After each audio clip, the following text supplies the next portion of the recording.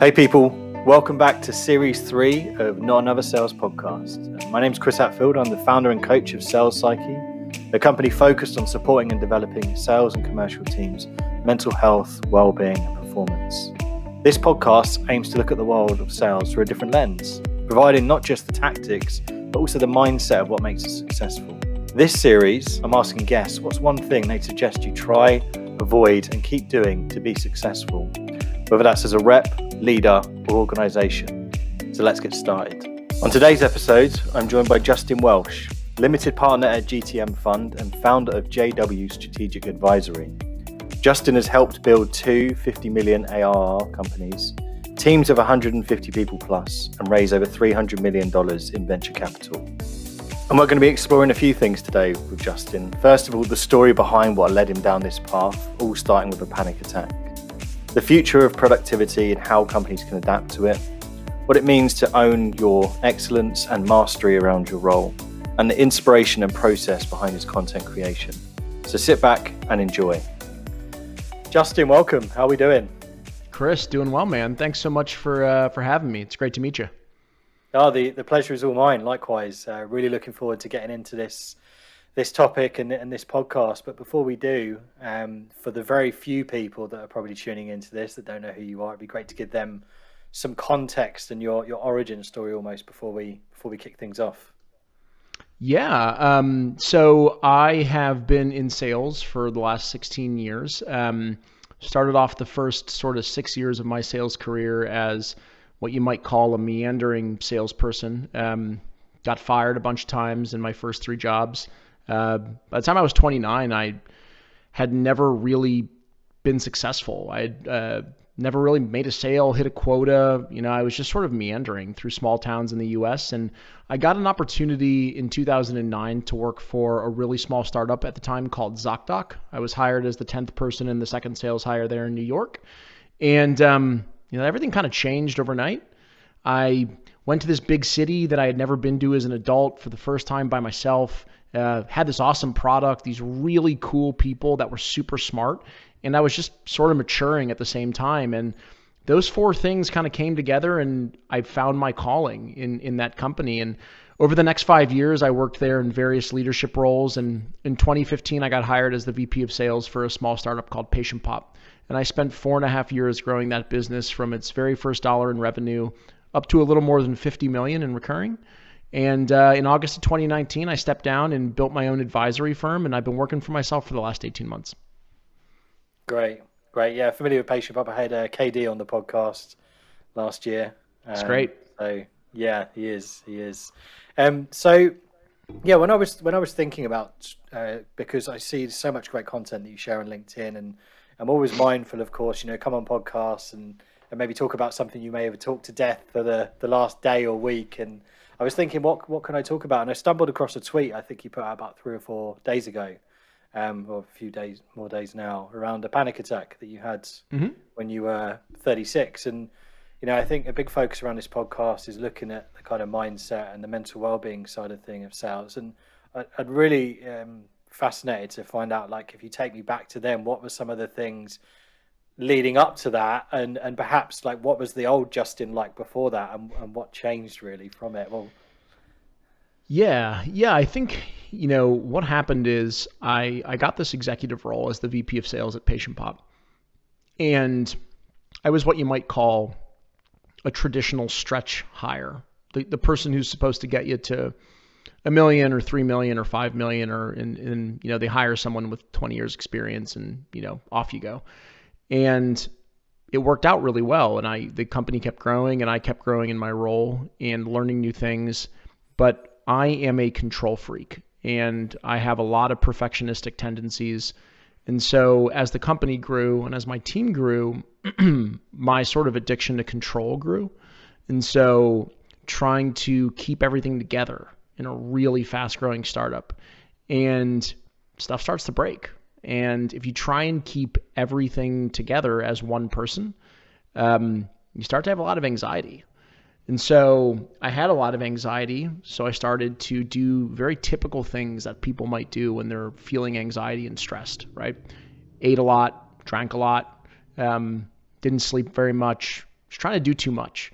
And in late 2018, I woke up one morning after probably eating and drinking too much the previous night before, and my hands were real numb, and I didn't really know what was going on, to be honest. I was confused more than anything. My mind was very confused. I felt in a state of, I was pretty delirious, and that kind of turned into terror, to be honest. It was a really bad panic attack. And it lasted about 3 hours.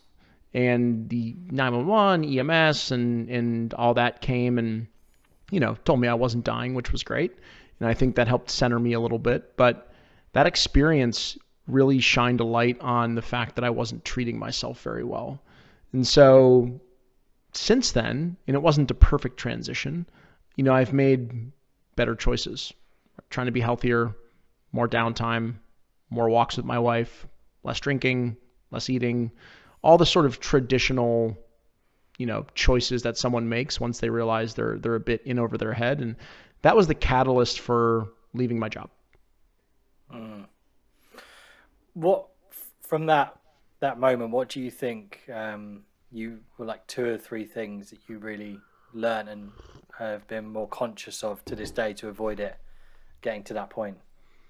Yeah, I think the number one takeaway that I have is that time is like this extremely precious currency. I know it sounds funny to say it now, 3 years later, but at the moment that it was happening, I thought that I was dying. And so, I felt really, really bad about that, obviously, and really scared about that. And so I came out of that with a better understanding for time being our ultimate currency.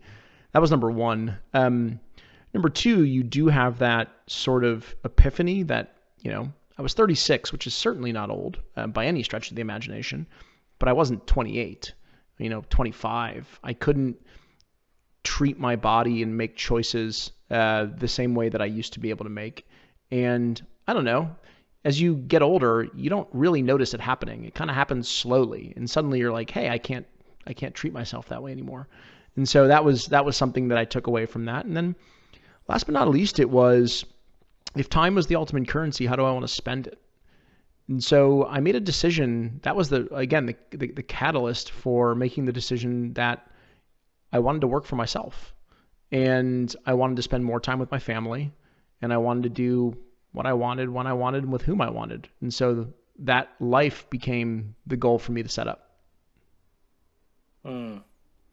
Yeah, and with that kind of like mindset shift there, it's interesting you talk about getting to the point of a panic attack, because I think in sales it's so easy, isn't it, to run off adrenaline, run off this kind of pure excitement. And burnout, for example, one of the big lead ups to burnout can be excess drive and ambition. And people think, oh, that's crazy, like to think, well, you can't be too ambitious. Well, I use the analogy, it's a bit like when you go for a run or you finished a workout, you feel amazing, you feel like on top of the world. But if you tried to do that thing all over again, your body would fail on you at some point. And it's very much like in sales, like you've had a good week, a good month, a good quarter, it's very easy to ride that wave of adrenaline and not actually build the right kind of habits and structures around there to create, as you talk about quite a lot, around this kind of intentional living of doing things on purpose rather than accidents. Yeah, I think it's interesting. I think that people think that burnout comes from overwork, and I think that there is a slice of that. I think that only makes sense. But for me, it was less about the work and more about the control. It was more about the idea that things were slipping out of my control. There's only so much work you can do. And so I did as much as I could do.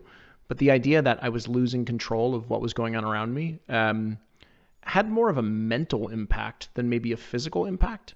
And that drove behaviors that eventually had a physical impact. And so to me, it all starts with control, especially if you're like I am and, a control freak. And so that was a real key learning for me is, to control less and delegate, give up a little bit more. Do you feel like that's part of the reason why you then wanted to work for yourself, to kind of, that innate control, like knowing you are responsible for your output directly, more than within a bigger organization where there's more variables? Yeah. Yeah, it's a great question. I think that I was a really good individual contributing salesperson once I found my footing in 2009.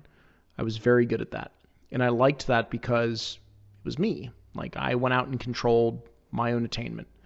And as I grew in my career, I was ambitious and had drive. So I wanted to grow into roles where I was dependent on other people. But I think over time, I missed some of that sort of ownership, complete ownership without depending on other folks. And so I'm getting that in my solopreneurship. And that's not to say that someday in the future, the right company at the exact right time with the exact right product and people come knocking on my door and I think, oh, this is a great opportunity. But for where I'm at in my life today, solopreneurship, entrepreneurship, however you want to define it, is the right choice for my personal well-being, maybe not someone else's. Yeah. So I want to flip it to another part. And I've been asking this question a lot recently, and I find it quite fascinating because at this time of the year, obviously what's happened last year was crazy. But I think it forced us to evolve in a lot of different ways. But I'm going to give you a question with three different things to focus on. I just want you to pick one from each, and we'll start wherever you like. But sure. If I was a sales leader or sales rep listening to this, what's one thing you'd encourage people to try, keep doing, and throw away this year? So what are you drawn to? Try, keep doing, or throw away? Yeah, I would say I would start with the try. And I just had this conversation with someone yesterday, a former colleague who was looking to advance her career. And the thing that I might try is start to think about problem solving. We get really engrossed in our roles. I'm an SDR. I'm an account executive. I'm a sales manager. Those titles come with responsibilities. But what I think about is, how can I solve problems for my business or my company with autonomy, without it being in my role description, without it being a bullet point in, my commission plan. And what I've seen over the course of my career is that when people take initiative and they solve problems that the company can't solve or is struggling with, and they do it without asking, they do it without permission, people look at that and say, what else can that guy or gal solve? Where else can we place that person in the organization to figure out a challenge? And so if you're not solving challenges, whether it's in your role or adjacent to your role, I would start to think about how you can do that. That is a piece of advice that someone gave me when I was struggling in my career that helped me sort of turn my career around. Yeah, I love that. I think it's like you say, it's not going linear with your role and just thinking, outside of what you do. I mean, I've always felt like I want to do that because I think so many people, if you're looking to progress and advance, I think a lot of people are sort of just waiting for something to happen or waiting to kind of, follow the natural order of things, or just think this is how it's always been done, so this is how we should keep on doing it. And to your point earlier about problems they can't solve, it might be problems they don't even realize they have sometimes. And I think that's why it's so good to be able to bring individuals in who are empowered to bring up those kind of things and have those conversations. There's a great story. I don't know if you're familiar with like the England rugby team, Clive Woodward's. There was a guy, Jason Robinson, who's like a really small guy. He'd come from rugby league to rugby union, and he was in the team. And he came in for one of the games, and he was like, "This rugby shirt, they just keep grabbing my shirt. They can't really catch me. They're just grabbing my shirt." And he was like, "Why don't we just do tight skin shirts then?" So he went over to the marketing department and said, "Why don't we do this?" And I said, "Well, Nike approached us a couple of years ago about Kathy Freeman's suit, and we said, would you imagine a rugby fan wearing this kind of suit?" And he was like, "This is crazy. Why are we not doing this?" Just because of the kind of commercial aspect. So he changed it all around, and that's where, of course, all the kind of, the England rugby team and now pretty much every rugby team have that. And his kind of ethos was, I'll never criticize you for sharing an idea, but I will come down on you if you don't share something that you feel could actually benefit us. Yeah, that's really interesting. I wrote about something similar to that this morning. I wrote an article about this idea that people give value to their knowledge based on some sort of idea of who a teacher or expert is, and they look at someone else who is more experienced or more popular, for lack of a better description, online or thought leader or something like that, and they say, oh, I don't know as much as that person, so I don't have anything valuable to share. And the article I wrote today was, everyone has something valuable to share. Like, everyone has a unique or interesting perspective about something, and oftentimes you'd be shocked when you share something, an idea, a piece of knowledge, and get a really overwhelmingly positive response. So I always encourage people to be open with their ideas, to be candid, to speak up. That was a value at, ZocDoc when I started working there, speak up. And they taught us all that we were all important. And I always took that from job to job. Yeah, I think I read that newsletter this morning, actually, and it made me think. I've always sort of believed you should always be a mentor and always have a mentor. So, always help someone else, because it helps build that self-belief and tackle some of these things that we can struggle with, that kind of confidence, that imposter syndrome that sometimes festers in there. So yeah, absolutely. So we've done the something to try, something to throw away, or something to keep. Where are we going next?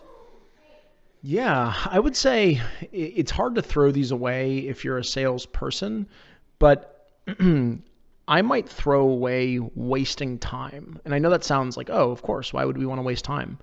But did you know that in the average 8-hour workday, the typical person works 2 hours and 53 minutes?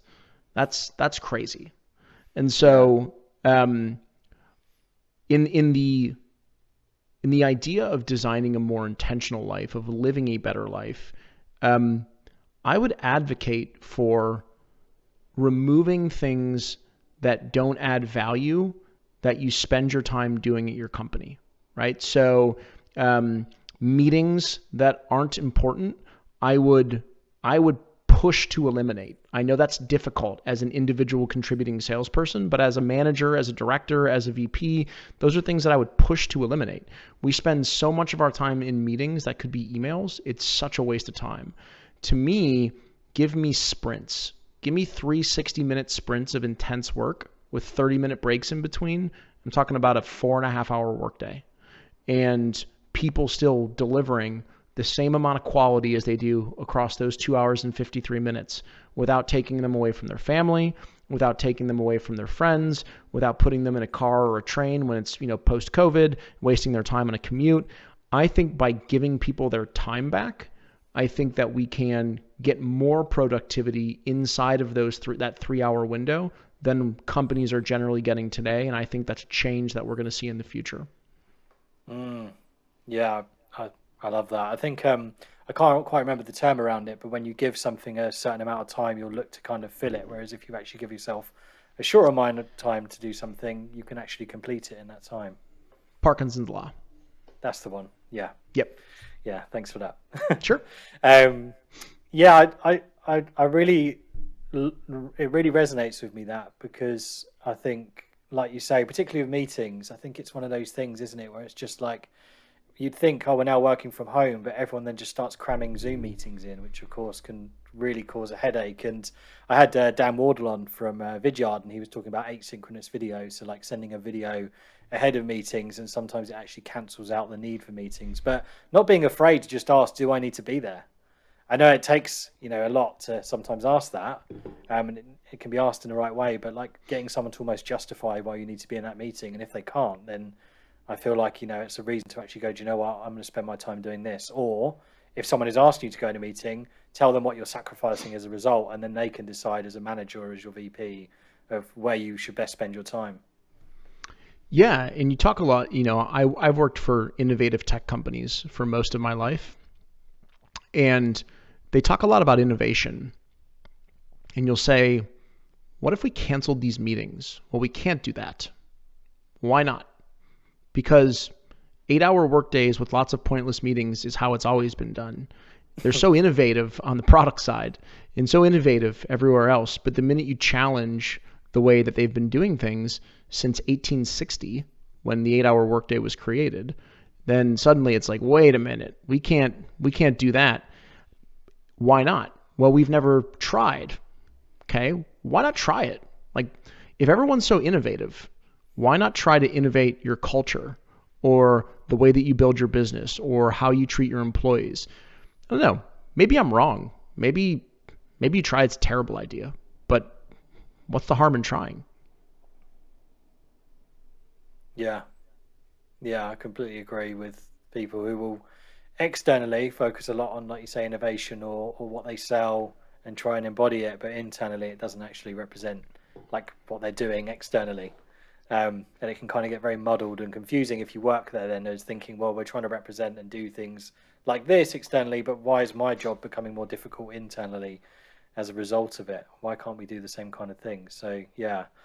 So what about the thing to keep then? What's something that you think, either from a personal perspective or what you've seen from our collective sales community? Yeah. I think one thing that I would keep is something that a few people do really well, other people struggle with, is this concept of mastery. And I'll give you an example. Most salespeople, not most, some salespeople go into their role, and the very first question they have is, how do I get to the next role? Right? I'm an SDR. How do I become an AE? I'm an AE. How do I become a manager? I'm a manager, director, VP, VP, CRO.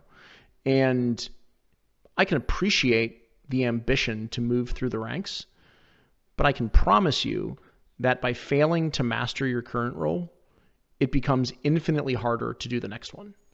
And so I'm noticing this trend amongst top performers, especially at the businesses that I was in, where they really stayed in their role.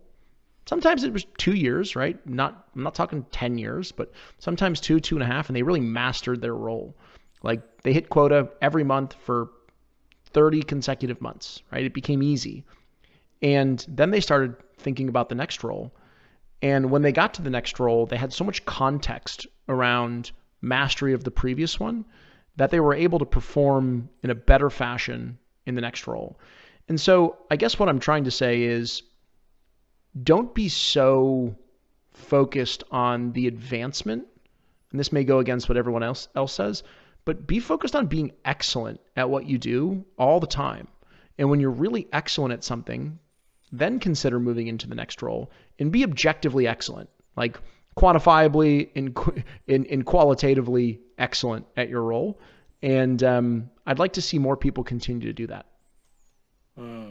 Yeah, it builds up a real sense of empathy as well, of understanding of going through the tough patches, because if you're constantly just trying to breeze through, you may not experience certain situations, so it's harder then to relate to it when, of course, you're running a team that might be going through that piece. Totally. I'll give you a very quick example.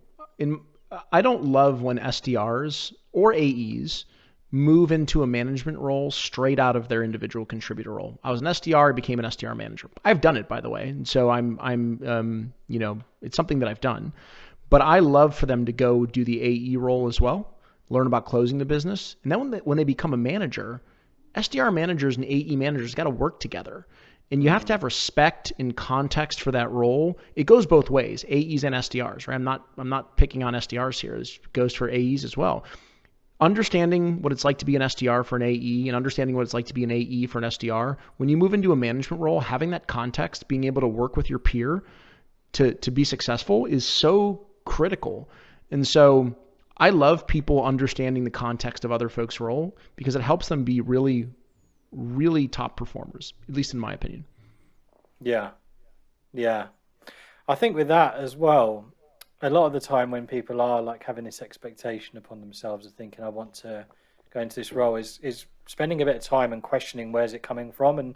And even as a manager or a leader, when someone comes to you and says, I want to move into this role, is not just either saying, yes, here's what you need to do, or no, we don't have space for that, is actually coaching them around like what's the reason behind it. Because I think sometimes it can come from other people's opinions, what you see your friends doing. If you're meeting up at the pub and you see everyone else has got a team lead role, so now all of a sudden you've got it in your head that you want one, when in reality you get there and you're like, it's not what I wanted. Well, most things aren't that interesting when you get them. Like, I always thought that my world would be completed when I became an executive at a company, at a startup company, and sure, it was cool. I enjoyed it. Like, it was, when I got it, I was proud and excited, and my family was proud and excited. But the sheen, the shine of that new role and title, and even the comp, right? It all wears off once you're deep in the role. And so it's kind of like buying stuff, right? We all think our lives would just be complete if we just had the new computer or car or iPad or whatever, right? Shoes, watch. And then we get it and we're like, this is great. And then 6 days later, you're like, cool. Like, I thought that way about this iPad. I was like, oh man, when I get that iPad, everything's going to change. And then it's like, I got an iPad now. And so I think it's actually not that dissimilar when we move through our career. It wears off pretty quickly, and the real responsibility becomes very, very front and center. Yeah. And a lot of that comes from also how our system 1 and system 2 are wired. Like, one looking for familiarity and one looking for variety. Is like constantly when we're looking for variety, you might have heard of the Maya principle by a man named Raymond Loewy. He talks about most advanced yet acceptable is that we're always looking for something advanced, but if it's too far out of our reach, we'll reject it because it's not familiar enough. And I feel like all these things we're looking for, we get them and then they become familiar, and then we're like, oh, it doesn't feel that kind of variety anymore, so therefore we go looking for something else. Yeah, that's the definition of the hamster wheel. Yeah, definitely. So before we wrap up, Justin, I put a little message out on LinkedIn earlier and got some questions back. And one of the questions I got asked numerous times was, what do you think are like one of the top one or two mistakes that people can make on LinkedIn when it comes to creating this brand and this creating content? I think the number one thing is trying to be someone else. So, for example, I have what I think is a generally unique style when I write and say things, and I know a lot of people like some of the things that I write, and they might write in a very similar fashion. That's awesome, by the way. I don't ever talk poorly about someone trying their hardest. I think that's a really terrible thing to do. But find your unique voice. Like, find uniquely who you are, find your authentic style, and write as though you are. Write how you speak, write how you talk. Anyone should be able to read something that you've written and say, oh, that's Chris, oh, that's Justin. When you do that, your voice comes through. And what I see is a lot of people being really engagement baiting. Like, I read the beginning of what they're putting out there, and I'm like, this person's desperate for likes, comments, engagement. And like, I can appreciate that. But just get on base every day being your authentic self and watch that compound over time. I think that is, I think that's number one. I think number two is remember how many people there are in the world and focus what you talk about and write about and create about on the 1/1000th percentage of people in the world who are excited about that particular topic, right? I don't know how many people there are in the world. I'm sure I could think about it if Google it, but there's a lot. And if you can nail 1/100th of 1% of people with a particular topic, you have a huge TAM. You have a huge target addressable market, right? And so focus on a niche and be yourself, be consistent, get on base every day. Those are like the three biggest, I think, pieces of advice I might be able to give people. Yeah, that one you mentioned there really resonates with this. We talked about a lot around intention in here, and I think it's always about, whenever I try and put content out, what's the intention? Is it to try and make someone else leave them in a better place, or is it trying to make myself feel in a better place? And I think too many people sometimes write content trying to make themselves look good, and the reader's not getting anything out of it. Whereas I think if you can always think, how can I leave them in a better place of what they know, think, or feel, then in an authentic way, which isn't something that's just a clickbait story of here's a line 5 lines later. It's nothing to do with the headline kind of thing. Yeah, exactly. Like, my secret sauce is that I care about people, and I give every piece of knowledge that I possibly learned on for free. Right? If you buy one of my courses online that I sell, it is aggregated free knowledge. You're paying for the time. right? I'm here to say that. Like, you'll watch the course at 60 minutes. You're paying for the time that it took me to go take all the stuff that I've already shared somewhere in the universe for free and put it all together. That's why it costs money. And I think that people's time is valuable. So I aggregate that and put it into something. But generally, I give everything that I know away for free. And when you do that, I don't know, I think good things happen. Yeah. I think it's also just realizing, I think a lot of people place too much emphasis on the content and an underemphasis on the person, because there's so much strategy and content out there, isn't there? If it, like, you wouldn't need a personal trainer really if it was all about strategy and content. You wouldn't need coaches, but it's not. It's about the like intention and actually acting on this knowledge and content. That's the thing that's missing a lot of the time. Yeah, and I think that people forget about, like, I don't know, being human is really important. Like, I shared that I had a panic attack, right? I think 90% of people may not share that or say that makes me look weak. In my opinion, I'm sure that there are lots of people in my audience that have struggled with anxiety, struggled with panic attacks, felt, hopeless. Like, I'm assuming that will be relatable to and I don't choose to write it because I think it's relatable. I choose to write it because it happened to me. And if it happens to be relatable to a large number of people, then great, people can learn from it. But don't be afraid to, like, show failure. Everyone is so chest thumpy in some way, shape, or form. And I just say, like, I don't know, just be yourself and share your ups and your downs. And I think you have a better chance of, better content. Yeah. I feel like people are wanting more and more of that now.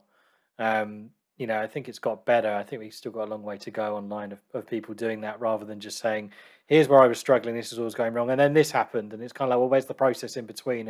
And where was the kind of, like, there's no straight line to success. Where's the kind of wiggles around it? That's what we want to know, because that's where the real lessons are. Totally. So the other question I got from a couple of people was, where do you find your inspiration and motivation from? Yeah, I think most of my inspiration comes from discovering new ways to do things. So I like to tinker with content and growth and marketing and, course sales and coaching. And I tinker with all these different things, trying to figure out, how to build a business, how to build an audience, how to continue growing, how to add more value.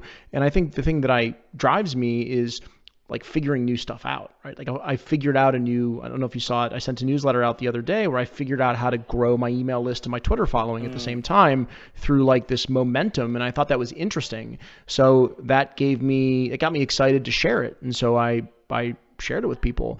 I have a lot of strong opinions that I've formed over 16 years of working in technology. And so I make a list of those. I have a list, a matrix of thoughts that I have. And I have a matrix of structures that I like to write in. And if I'm feeling uninspired, I glance at that and try and match some things up. What's a cool style with a cool, thought that I have, and, try and say something new and interesting. There are times when I don't have anything interesting to say. And so when that happens, I just look around me and say, like, what happened today? What did I learn? What went poorly? What went well? What's something a buddy of mine told me about in their world that was going well or going poorly, and how can I turn that into a lesson that people will take value from? So I have a sketch pad. I use my phone to screenshot things. I have my content matrix. For the most part, it's relatively well systematized, and that just comes from many years of building systems and processes at sales organizations. Yeah, great. Thank you for sharing that. And thank you so much for coming on. It's been a real pleasure hearing your insights and your stories as well. Chris, great to be on, man. Thanks so much for having me. I appreciate it, and thanks for the really great questions. You're welcome. For people who are tuning in, and it might be the first time they listen to you, and I'm sure it won't be the last, where's the best place to go to, check out the newsletter you talked about, Twitter, and all the other things going on in your world? Sure. The easiest way to follow me is my website, which is justinwelsh.me. My last name is WELSH, so justinwelsh.me. You can follow me on Twitter at Justin Sass. That's Justin SAAS. Or you can shoot me an email, which is just hello@justinwelsh.me. Perfect. Well, thank you again, Justin. And for the listeners, thanks for tuning in to another episode. I will catch you again very soon. Hey, people. Thanks for tuning in. If you want more of this content, then head over to our website, salespsyche.co.uk. Psyche is PSYCHE, and sign up for our self-talk newsletter. Plus, we also run another podcast, Master Brilliance and Resilience, and you can also find me on LinkedIn. Always happy to chat. But for now, stay mindful. Catch you soon.